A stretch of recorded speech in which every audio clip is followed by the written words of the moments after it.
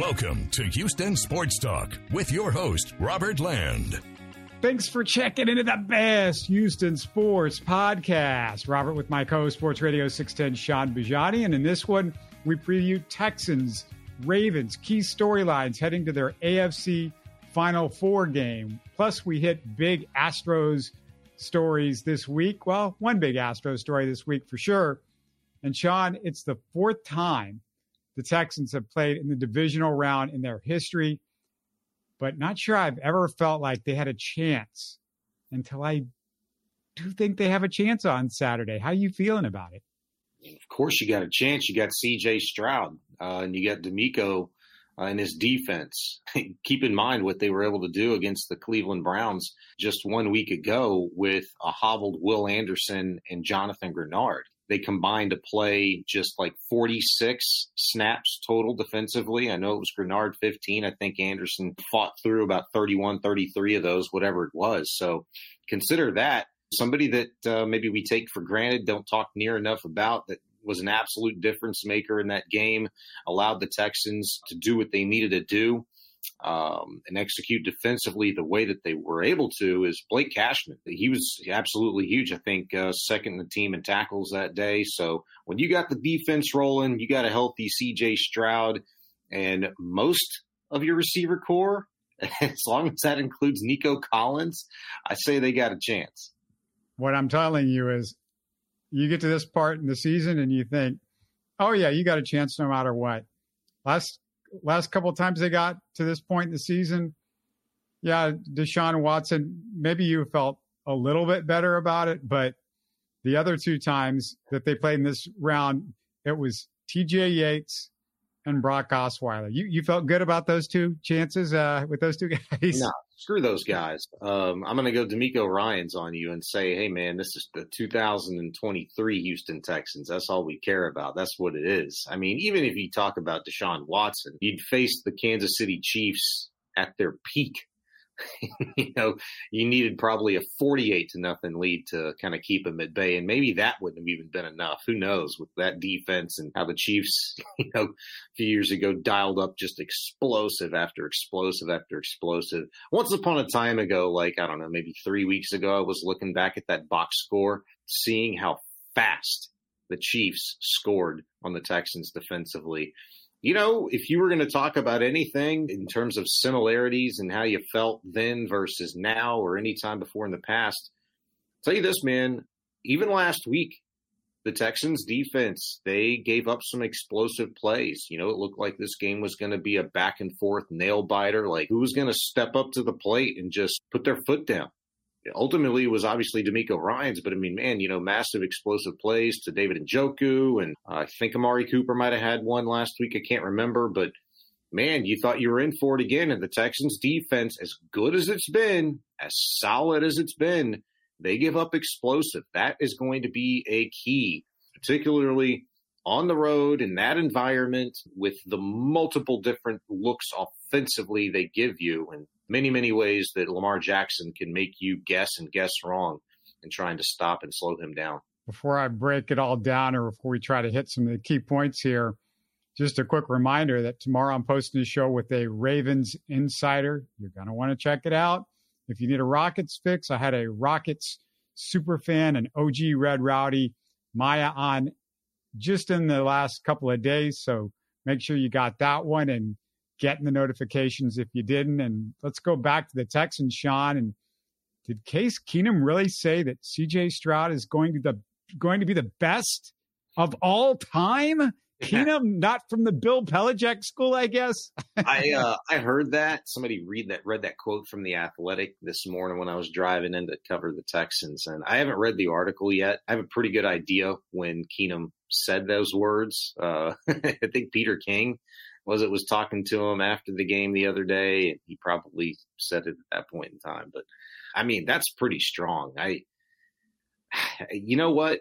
It's funny because I always want to talk to Case, but he's just rarely in the locker room. And when he's in there, it looks like he has someplace to be. He's just ready to get the heck out. I mean, probably ready to go just digest film and just kind of get on to the next. And I wanted to talk to him because nobody in that locker room, not even really Bobby Slowick, and he's been very transparent and great with the media, but I just don't get a sense that nobody else in that locker room kind of gets C.J. Stroud, maybe more than Case Keenum, and has maybe been able to help C.J. Stroud more than Case Keenum. So when I heard those comments from Case this morning for the first time, the first thing that came to my mind is they relate on a completely different level with one another than they can with anybody else. Even people like Will Anderson, who obviously in D'Amico, who shares like the same sentiments and is very outspoken about their faith and stuff like that. I think that's key. But I also think too, because of Case and getting it back to a football perspective here, nobody's seen the multiple different, situations like Case, where he's come in and played in games as a third-string quarterback, a second-string quarterback, a starter, somebody that the Denver Broncos thought was going to be their franchise guy once upon a time ago and lasted one season. He's been through it all. Massive highs, massive lows. So I think for him to say that, he's looking at it from a perspective that nobody can really relate to, not even the best football eyes and minds around when you're watching CJ play.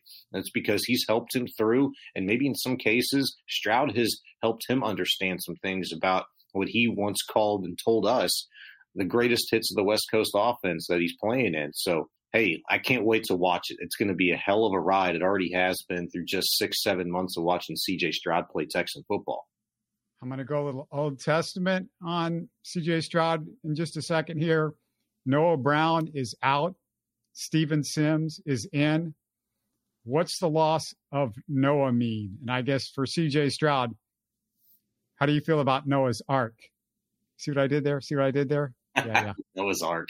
There you go. Nothing like a little Bible humor. Yeah, I thought it was huge last week for Noah to even be on the field in practice, because knowing the severity of his injury and what I'd heard about his back and, maybe even the small fracture being there, and the fact that he was even trying to give it a go and played in 5 NFL snaps last weekend, I thought was pretty baller. I thought it was huge because, look, that's a guy that, has put up some monster games against opponents this year, has had one of the best, if not the best season of his career. And if he wouldn't have missed, 6 or 7 games this year, he would have blown it out the water. It clearly would have been his very best. I think the Texans feel like they have something in Noah Brown. What determination they make in the offseason, who knows? But he's going to be missed because that's a legitimate big play threat that the defense has to respect. And last week for the Browns, he had to prepare for. This week, if you're the Ravens, you don't have to worry about it. Look, I asked D'Amico about Sims, and he really spoke more about Sims in the return game aspect. Now, look, it doesn't necessarily mean anything, because they could very well use Steven Sims in kind of a gadget role, as we've seen with John Mechie and Xavier Hutchinson at times this season. But Steven Sims is a guy that I felt like should have gotten a shot a long time ago, because his pass catching ability has improved. His route running has improved throughout the course of a season. He was a guy that flashed in training camp, and he brings a dynamic of speed and quickness that this offense would fit perfectly for him. So I'd be interested to see if he has any sort of contribution offensively this weekend, but I'm not banking on it. I just think if there's any little extra wrinkle you can make the defense, the opposing defense, kind of consider or think about, it's a win for you. If you're Bobby Slowick and you're C.J. Stroud, you got to be able to dial it up and execute it accordingly. Yeah, Steven Sims also, if I recall, had a little bit of issues holding on to footballs prior to the Texans. And I bring that up because the story that a lot of people are going to focus on Saturday, the game time temperature in Baltimore is 24 degrees. And Sean, I need to blow up, explode the Texans can't handle cold weather myth. And I think it is a myth, because this franchise has a history of being great in cold weather. They beat the Packers once in 3-degree temperatures and once in the snow. They beat the Bears in 12-degree temperatures, the Titans in 20-degree temperatures in the coldest day in Titans history at home. And they also beat the Browns in 30 degrees. And Stroud just played at Ohio State. Singletary just played with the Bills. Hutchinson was just at Iowa State. Nico and Dieter were at Michigan. Sean, those are the guys handling the football Saturday. I'm not worried about it. No, I don't think he should be. I get the point you made, but I mean, historically speaking, that stuff doesn't matter. I mean, the 50% of this roster is new this year, and a lot of those guys, you mentioned a few of them, they've played in cold weather before. Like Steven Nelson's played in Pittsburgh. CJ Stroud's maybe not played very many games in cold weather, but it has at least practiced around this time of year when it's cold. Yeah, and I brought up the history just to say that I think there's just this idea that because a team is in Houston and they practice in Houston that they somehow can't do this. And I know it's not the same team, but it's just the idea. It just doesn't make any sense. No, it doesn't. But I don't know. For some franchises, it does. Look at the way that Miami didn't handle themselves against Kansas City a few days ago. I think, what are they, all-time 0-6 in extreme cold weather games? So that's an element of their franchise's history that is going to spurn them. But, hey, when the New England Patriots have to travel to Miami, they hate playing in the humidity and in the bright sun. So the Miami Dolphins do have that working for them. They can gloat about that. But I don't know. It is weird, teams that play in stadiums and warm weather climates for most of the season. To me, it's about a mindset, but then also having the right guys to buy into that mindset. And so not only do the Texans have the right guys in terms of the mindset you have to have is just that tough, physical, relentless nature to play this game to begin with. But they also have a lot of key guys that we just went through that have been there, done that before. Bobby Slowick, I think it was Bobby Slowick. Somebody had asked him about, your approach to the game this weekend against the Ravens. Does it change your level of preparation, what you think you can do, can't do? And he said, well, I thought this was interesting. Yesterday, when it was obnoxiously cold, it was ridiculous. They were practicing in 25-degree weather, similar to what it's going to be in Baltimore on Saturday. He said, if practice would have gone a little bit different yesterday, talking about Tuesday, then maybe there would have been a consideration to change some things up and approach some things differently. But it wasn't any different. Guys were catching balls. The ball was harder. It was colder. They couldn't feel their hands. It didn't look like they'd missed a beat. I'm paraphrasing, of course, but Slowick pretty convincingly said that, hey, there is no need to even consider a change in their approach and what they're going to do, try to execute on Saturday. These are two of the best teams in turnover margin. Sean, it's big in any game, but especially below freezing weather. Absolutely. Ravens are plus 12, and the Texans now, if you include the Cleveland game, are a plus 12 themselves. The thing is, and turnovers, I was looking at this yesterday or a couple of days ago. Yeah, the Ravens, they create a lot of turnovers. They have a lot of takeaways, but they turn the ball over a lot too. You go back and you look at each and every box score. Go to Pro Football Reference so you don't have to sift through them all. But, I mean, it's pretty routine. I mean, they're coughing it up once, maybe twice more routinely than anybody else. They're going to give the ball away. And Lamar Jackson, historically in the postseason, a place where he's 1-3 now in his 6-year career, turns the ball over in the postseason. That's a narrative that he's going to feverishly be trying to change on Saturday. I think he's got 7 or 9 turnovers in his playoff career. I think it's 7. But that's something that's very, very real, because you talk about the Texans. It hasn't mattered. They play cold. They play in rain. Play in the comfort of their own NRG Stadium. They take exceptional good care of the football. CJ Stroud has 5 interceptions this season. 3 of them came in one game. You could excuse really 2 of them away. They're tip passes and maybe a great ball that he could have gotten a tick higher to Nico Collins in the back of the end zone. They don't fumble the ball. Devin Singletary's done a fantastic job of taking care of the football. But I absolutely do think, and I'll put it in a nutshell for you, I think the game that we all thought we were going to get this past weekend against the Browns is probably the game that we get on Saturday. And it's one that is low scoring, and it absolutely comes down to who takes better care of the football, especially when it's cold and you're numb and you can't feel things. I have a feeling that's just going to be more of a factor Saturday than it was last weekend. Another factor that I don't think we mentioned in the post game, The Texans only committed 3 penalties for 20 yards Sunday. That's been an issue all year. Man, good point. That's something else I looked at. The game prior to that, the game that they had to have against the Indianapolis Colts to close out the regular season, 11 or 13 penalties in that one. You go back and you look at the very first meeting between these two teams, week 1, Texans and Ravens in Baltimore, a combined 24 penalties, 13 of which came via Baltimore for 106 yards. I mean, my goodness, that's a ridiculous amount of yards to give up, and then to go back and get in explosives and routinely just punch the Texans in the throat in the red zone as they did, that hurt. The Texans have got to play a much cleaner game this weekend. And look, both teams, week 1, if you go back and look, a lot of those penalties for both of those teams came in the first half. They cleaned it up a little bit better in the second half. And really, that's when the Texans dialed it up, defensively, at least in terms of getting to Lamar more prevalently and forcing him out of the pocket. They got like 3 of the 4 sacks on Lamar in the second half. It's going to be interesting to see how DeMeco Ryans and Matt Burke kind of approach that. But one thing's for sure, the Texans, you're talking about coming off of just a 3-penalty game this past weekend against the Browns. That's fantastic, but I do worry about what is to come. This is a team that would way rather, suffer the consequences of being overly aggressive than not being aggressive enough. They've just got to be disciplined while being just as aggressive. All right, here's another big storyline, and this might be the biggest key of all for the Texans. Can they stop the best rushing offense in the NFL, the Baltimore Ravens? Was it 4.9 yards per attempt or something like that?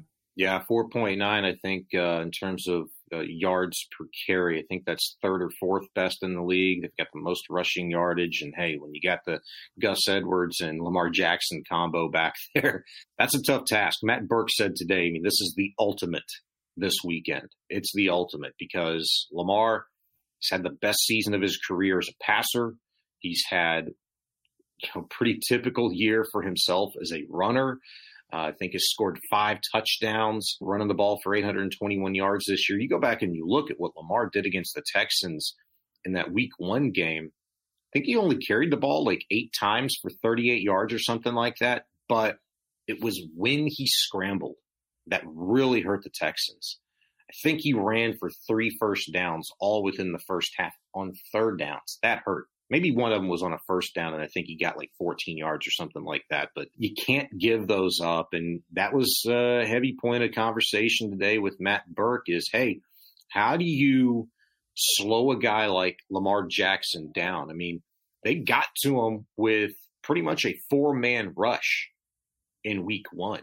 I think maybe brought Blake Cashman or Denzel Perryman late on a delayed blitz on one of the sacks and did a really good job of containing him. But the key to doing that is you got to be really strong in the interior. And I think that's where the Texans, kind of benefit now facing the Ravens for a second time because that interior defensive line is playing so much better together, and they're deeper now than they at least were in week 1. I know everybody's banged up to a degree, but I think that's going to be pretty huge. You can't give up Jonathan Taylor type stuff to Gus Edwards and Lamar Jackson this weekend and expect to win this football game. They're going to have to at least do a serviceable job at stopping the run, but it's really, in my opinion, the off-schedule stuff that they've got to limit with Lamar. And Gus, if he's able to leak out, Lamar's able to dump it off to him or extend a play, drop his shoulder and get some extra yak that way. That's what concerns me.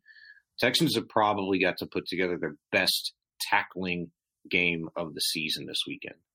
Yeah, I think of a couple of things. The edge guys have got to keep in their lanes. They can't, lose containment on Lamar, as far as, when he's in the pocket. And also, the big difference, as you and I know, is Christian Harris has just come on so much, and somebody at a second level that might be able to chase Lamar if he, if they want to keep Christian Harris in, maybe spy Lamar a little bit. I don't know.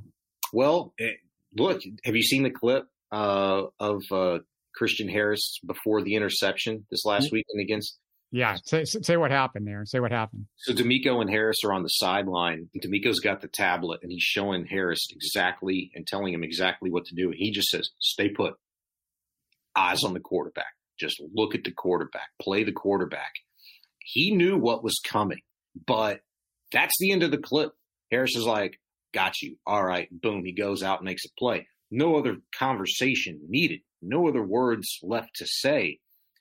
DeMeco in that instance is just giving Harris a pointer, trusting that Harris can use his instinct, follow direction, and just make the play. And he did fantastically. I mean, I think you could, without that clip, just go back and watch that play and easily identify that, you know what, Harris or DeMeco had seen something previously on tape that says, you know what, this is what they like to do with their tight end. If you just stay home and play quarterback, it'll be there. Trust your instincts. You make a play. And it's exactly what happened. I thought it was fantastic. But yeah, the pick six, I don't know if you said that was the pick six. Yeah, it was pick six, of course. That kind of stuff is so true, man. You know, just disciplined linebacker play, but those little tiny details, whatever DeMeco was able to identify in that instance, and it might be something simple, just the way that they align. You know, maybe with the tight end, just split off of the right tackle, just a hair was enough of an ID for DeMeco. Like, this is the only play they run when they do that. It could be something as simple as that. You never know unless you go back and you pour through hours of film and you're able to identify that stuff. But I'm working on an article on sportsradio610.com right now, and I'll have it tomorrow morning. But I think the most important part of this game is how these respective defenses attack the quarterback. Hey, 4-man rush, 5-man rush. If you're bringing 6 on a blitz, the Texans don't blitz a lot. And their blitz against no matter what quarterback it is, Robert, has dropped off significantly since week 10. They blitzed Derek Carr 10 times this season. That's the most of any quarterback that they'd faced this season. They blitzed them 10 times. And you know how successful they were in that game. They blitzed Lamar Jackson 5 times. And I'll give you these numbers. You know, for Lamar Jackson against the blitz this season, it's not good. Against pressure, he's pretty dang good. In fact, I think he's one of the best. But against blitz, Lamar Jackson is not even in the same zip code as a guy like CJ Stroud in terms of passer rating, completion percentage, and overall success rate. So I think that's going to be big, but consider the fact that Will Anderson and Jonathan Grenard, 2 guys you absolutely need everything from this weekend, have been on the field a combined like 43 snaps in the last 2 games. That is going to have to be something that maybe changes drastically this weekend, or do you need to get significant contributions from guys like Derek Barnett and Magi Sanders? Barnett was just huge, and he's been huge since he's been here. That's a storyline. Also, no idea if you remember this, Sean, but DeAndre Houston Carson was in training camp with the Ravens, and he was signed off the Texans, to the Texans, off the Ravens practice squad back in November, which means he was there during the Texans game. He was a Baltimore Raven. Maybe he'll know some tendencies. Yeah, I talked to DHC yesterday, actually, in the locker room, and I was asking him, you know, about going back to Baltimore, you know, what that's going to be like facing off against some of his former teammates. And DHC is a very chill dude, man. He don't worry about too much. He don't give you too much either. You know, he just said a lot of typical, you know, hey, we're just going to go up there and execute like we know how to, blah, blah, blah. I couldn't get much from him, but that is an interesting little angle. And that here's the talking point. Just as we've seen the Texans do at times this season, where they bring in players during the week that maybe were just against the opposition upcoming, you know, the previous week or two. It's intel, baby. And so there's at least a little bit of added intel that the Texans can maybe gain from a guy on the defensive side like DHC, who was in those meeting rooms planning against maybe a CJ Stroud, maybe some tidbits there, seeing Lamar Jackson from the other side in practice every day, knowing his tendencies, knowing some verbiage, knowing some keys. I think those are all very important things. DHC, by the way, is an extremely smart dude. So if there's any question about him having not banked a lot of that previous intel from his prior employer, I would suspect that he remembers quite a bit and is going to share everything and has probably shared everything that he knows to this point. I'm doing this show tomorrow with the Ravens Insider, and I'm going to drop some similarities or some weird coincidences between this game and the game 12 years ago between the Texans and Ravens. And one of the things, and not exactly a weird coincidence, but just remember, it was Harbaugh on one side for the Ravens versus D'Amico at linebacker the last time these two teams faced off 12 years ago in this round of the playoffs. And also, and this is not a good factoid, Sean, but I stumbled on this one. Did you know the Ravens are the first team in NFL history to beat 10 teams over 500 in a season? That's pretty good. That's pretty good. Maybe I can raise you a stat, right? Was it 2019, the last time that the Baltimore Ravens were as big of a favorite in a playoff game? I think it was 10 or 10.5 points against the Tennessee Titans. Maybe it was the Indianapolis Colts. I can't remember. And they lost. Well, Ravens are 9.5 point, depending on what book you look at, any given point of the day this week. 9-point favorites against your Houston Texans. Routinely, that has not mattered very much when you're talking about teams favored by that much, home or on the road in the divisional round. The numbers are pretty crazy. I might include those in my column for tomorrow morning. But that's always fun stuff to look at. And I think it probably has a lot to say about the lack of respect that the rest of the country has, or doesn't have, rather, for the Houston Texans, even though the C.J. Stroud's being talked about more this week than the probable MVP in Lamar Jackson. I understand the spread being over a touchdown because the Ravens have not just beat teams this year. I've looked through the scores, and there's been a lot of dominating performances by more than one score. I understand all of that, but at the same time, I took note of the fact that I believe Lamar said this week that he wishes that they had played.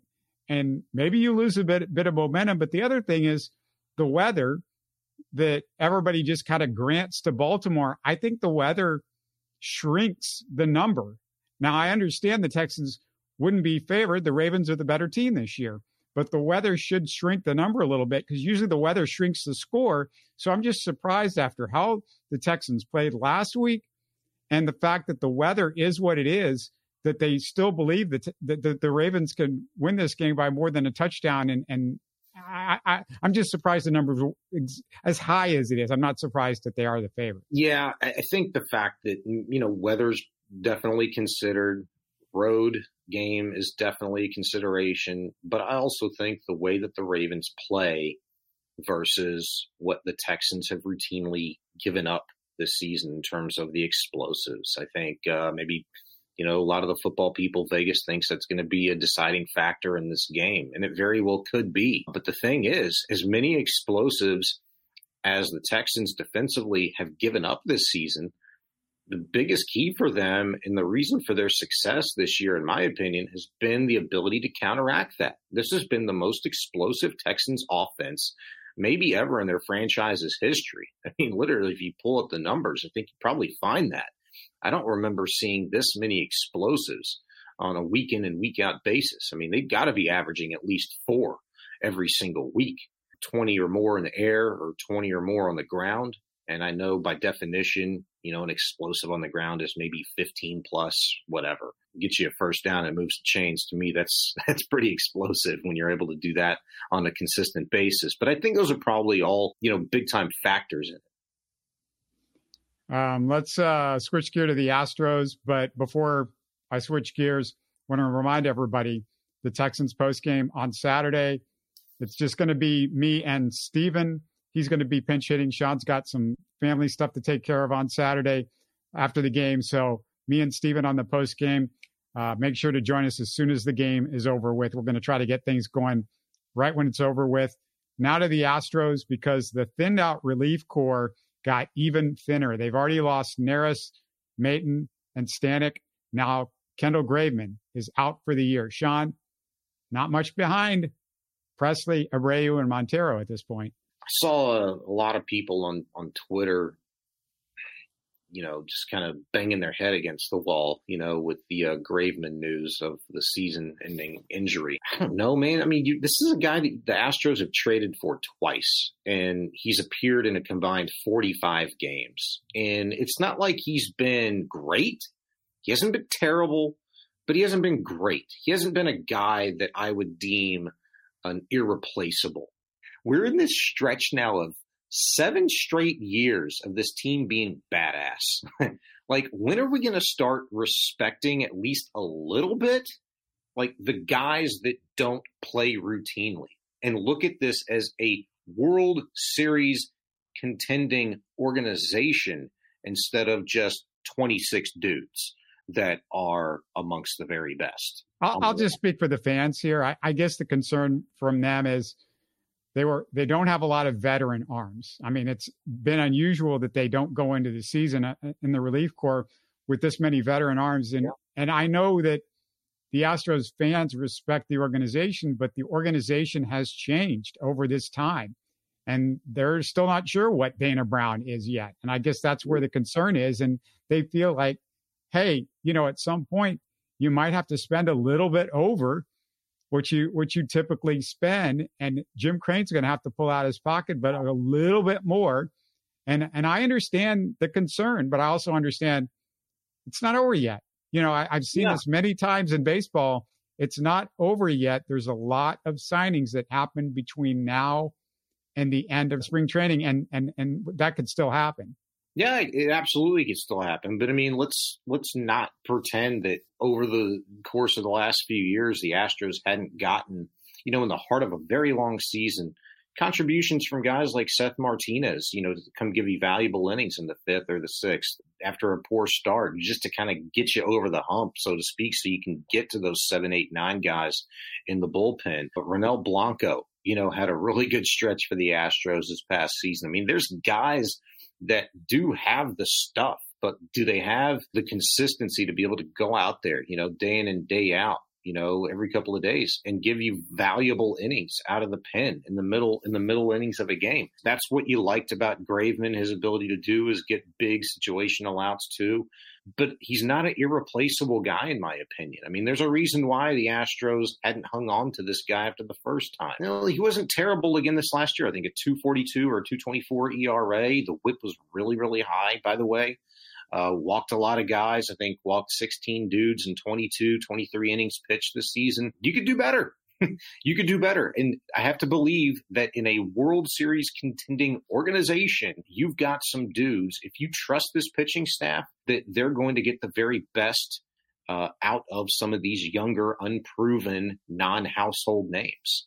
Yeah, he's still a lot of question marks. I mean, it was like a 4 or 5 ERA, and I know some of that was as a starter. I can't remember what the splits were between him as a starter and reliever. I should have double checked on that, but yeah, I understand the concerns. He's just not a lot of experience, and he's not somebody that was ever respected as the guy that could come in and be a great arm. I think you brought up a good point, about Dana Brown not really knowing still to this point who he is as a general manager. I mean, we know he's a guy that says he wants to be aggressive. We know he's a guy early onset of him first taking the job that said, hey, as an organization, and it was a big side eye at Jim Crane that, we might have to consider looking at some longer term contracts if we want to keep guys around. Maybe not 10, but, 7, 8 year range. We haven't seen that yet. So it's a TBD. It's unproven. But the other point about Jim Crane is, he's going to have to open the pocketbook. He's rich as hell. He's buying homes in River Oaks just to tear them down, for $20, $30 million a pop. Like, he's got the cash. It's, does he want to spend it for a team, again, that is going into this 2024 season as a legitimate World Series contender? They don't have to spend $500 million on their ball club to do so. So we know routinely how that's turned out for the Dodgers and for the Yankees and for the Red Sox, so on and so forth. But they're good, and they haven't changed. And I thought we used to like and appreciate and respect that about our ball clubs. It doesn't constantly change over time, and you're not just out buying, perennial all-stars at the drop of a hat. So the fact that, you're coming back again for the second straight year, really, with your core group of guys, the ones that produce the most and big moments for you, I like it. I believe that I'm willing to give a little bit more time up to the trade deadline for Dana Brown, Jim Crane, and their new manager, Joe Espada, an opportunity to evaluate and make a decision on, hey, we need to make a trade for this cat, or we need to pull the trigger on this guy. We've got a lot of time left. I will say that, I don't know if I loved the trade at the time with Kendall Graveman. I knew they needed a reliever, but what you didn't anticipate was this injury. However, because of the injury, because Graveman was nothing special this year, that trade does not look really good. Even though I don't like Corey Lee, I didn't particularly like him moving forward as a starting catcher. As if he was a backup, I'm like, oh, okay, whatever, a backup catcher. Trading a backup catcher for a reliever didn't mean a whole lot to me, but that trade still does not look super good because Corey Lee still felt like a little bit better of an asset than somebody that was just a stopgap reliever or something like that, sort of like a fifth or sixth inning guy. I don't know. Yeah, and that one doesn't look particularly good. I think we're all a little bit nervous, if we're being honest. You have to be about a 41-year-old Justin Verlander this season, too. That trade may not end up looking too good down the road if he's not healthy enough to give you the innings, the games. But Verlander paid off because he got you where he got you this year, almost got to he wasn't the reason you didn't get to the World Series this year. It was really Fromber. No, but I mean, again, if the guy gets hurt in spring training, God forbid, or if he gives you 12 starts before he, burns out at 41, then that's going to be something that's talked about. I hope that doesn't happen, obviously. And I don't forecast that, but I don't think that's a Dana. I think that's a big Jim Crane was in on that one. So, but you know what? They're very much tied at the hip at this point in time. You know what I mean? And I know you could parse through singular transactions, deals, trades, things like that, but they're very much tied at the hip because Jim Crane, after bringing in a brand new general manager that they were supposed to be in lockstep with because Dana Brown was that aggressive kind of a guy that Jim Crane wanted in his GM that he didn't have in James Click, for Crane to still kind of step out and, do what he wanted to do, get that deal done for Justin Verlander.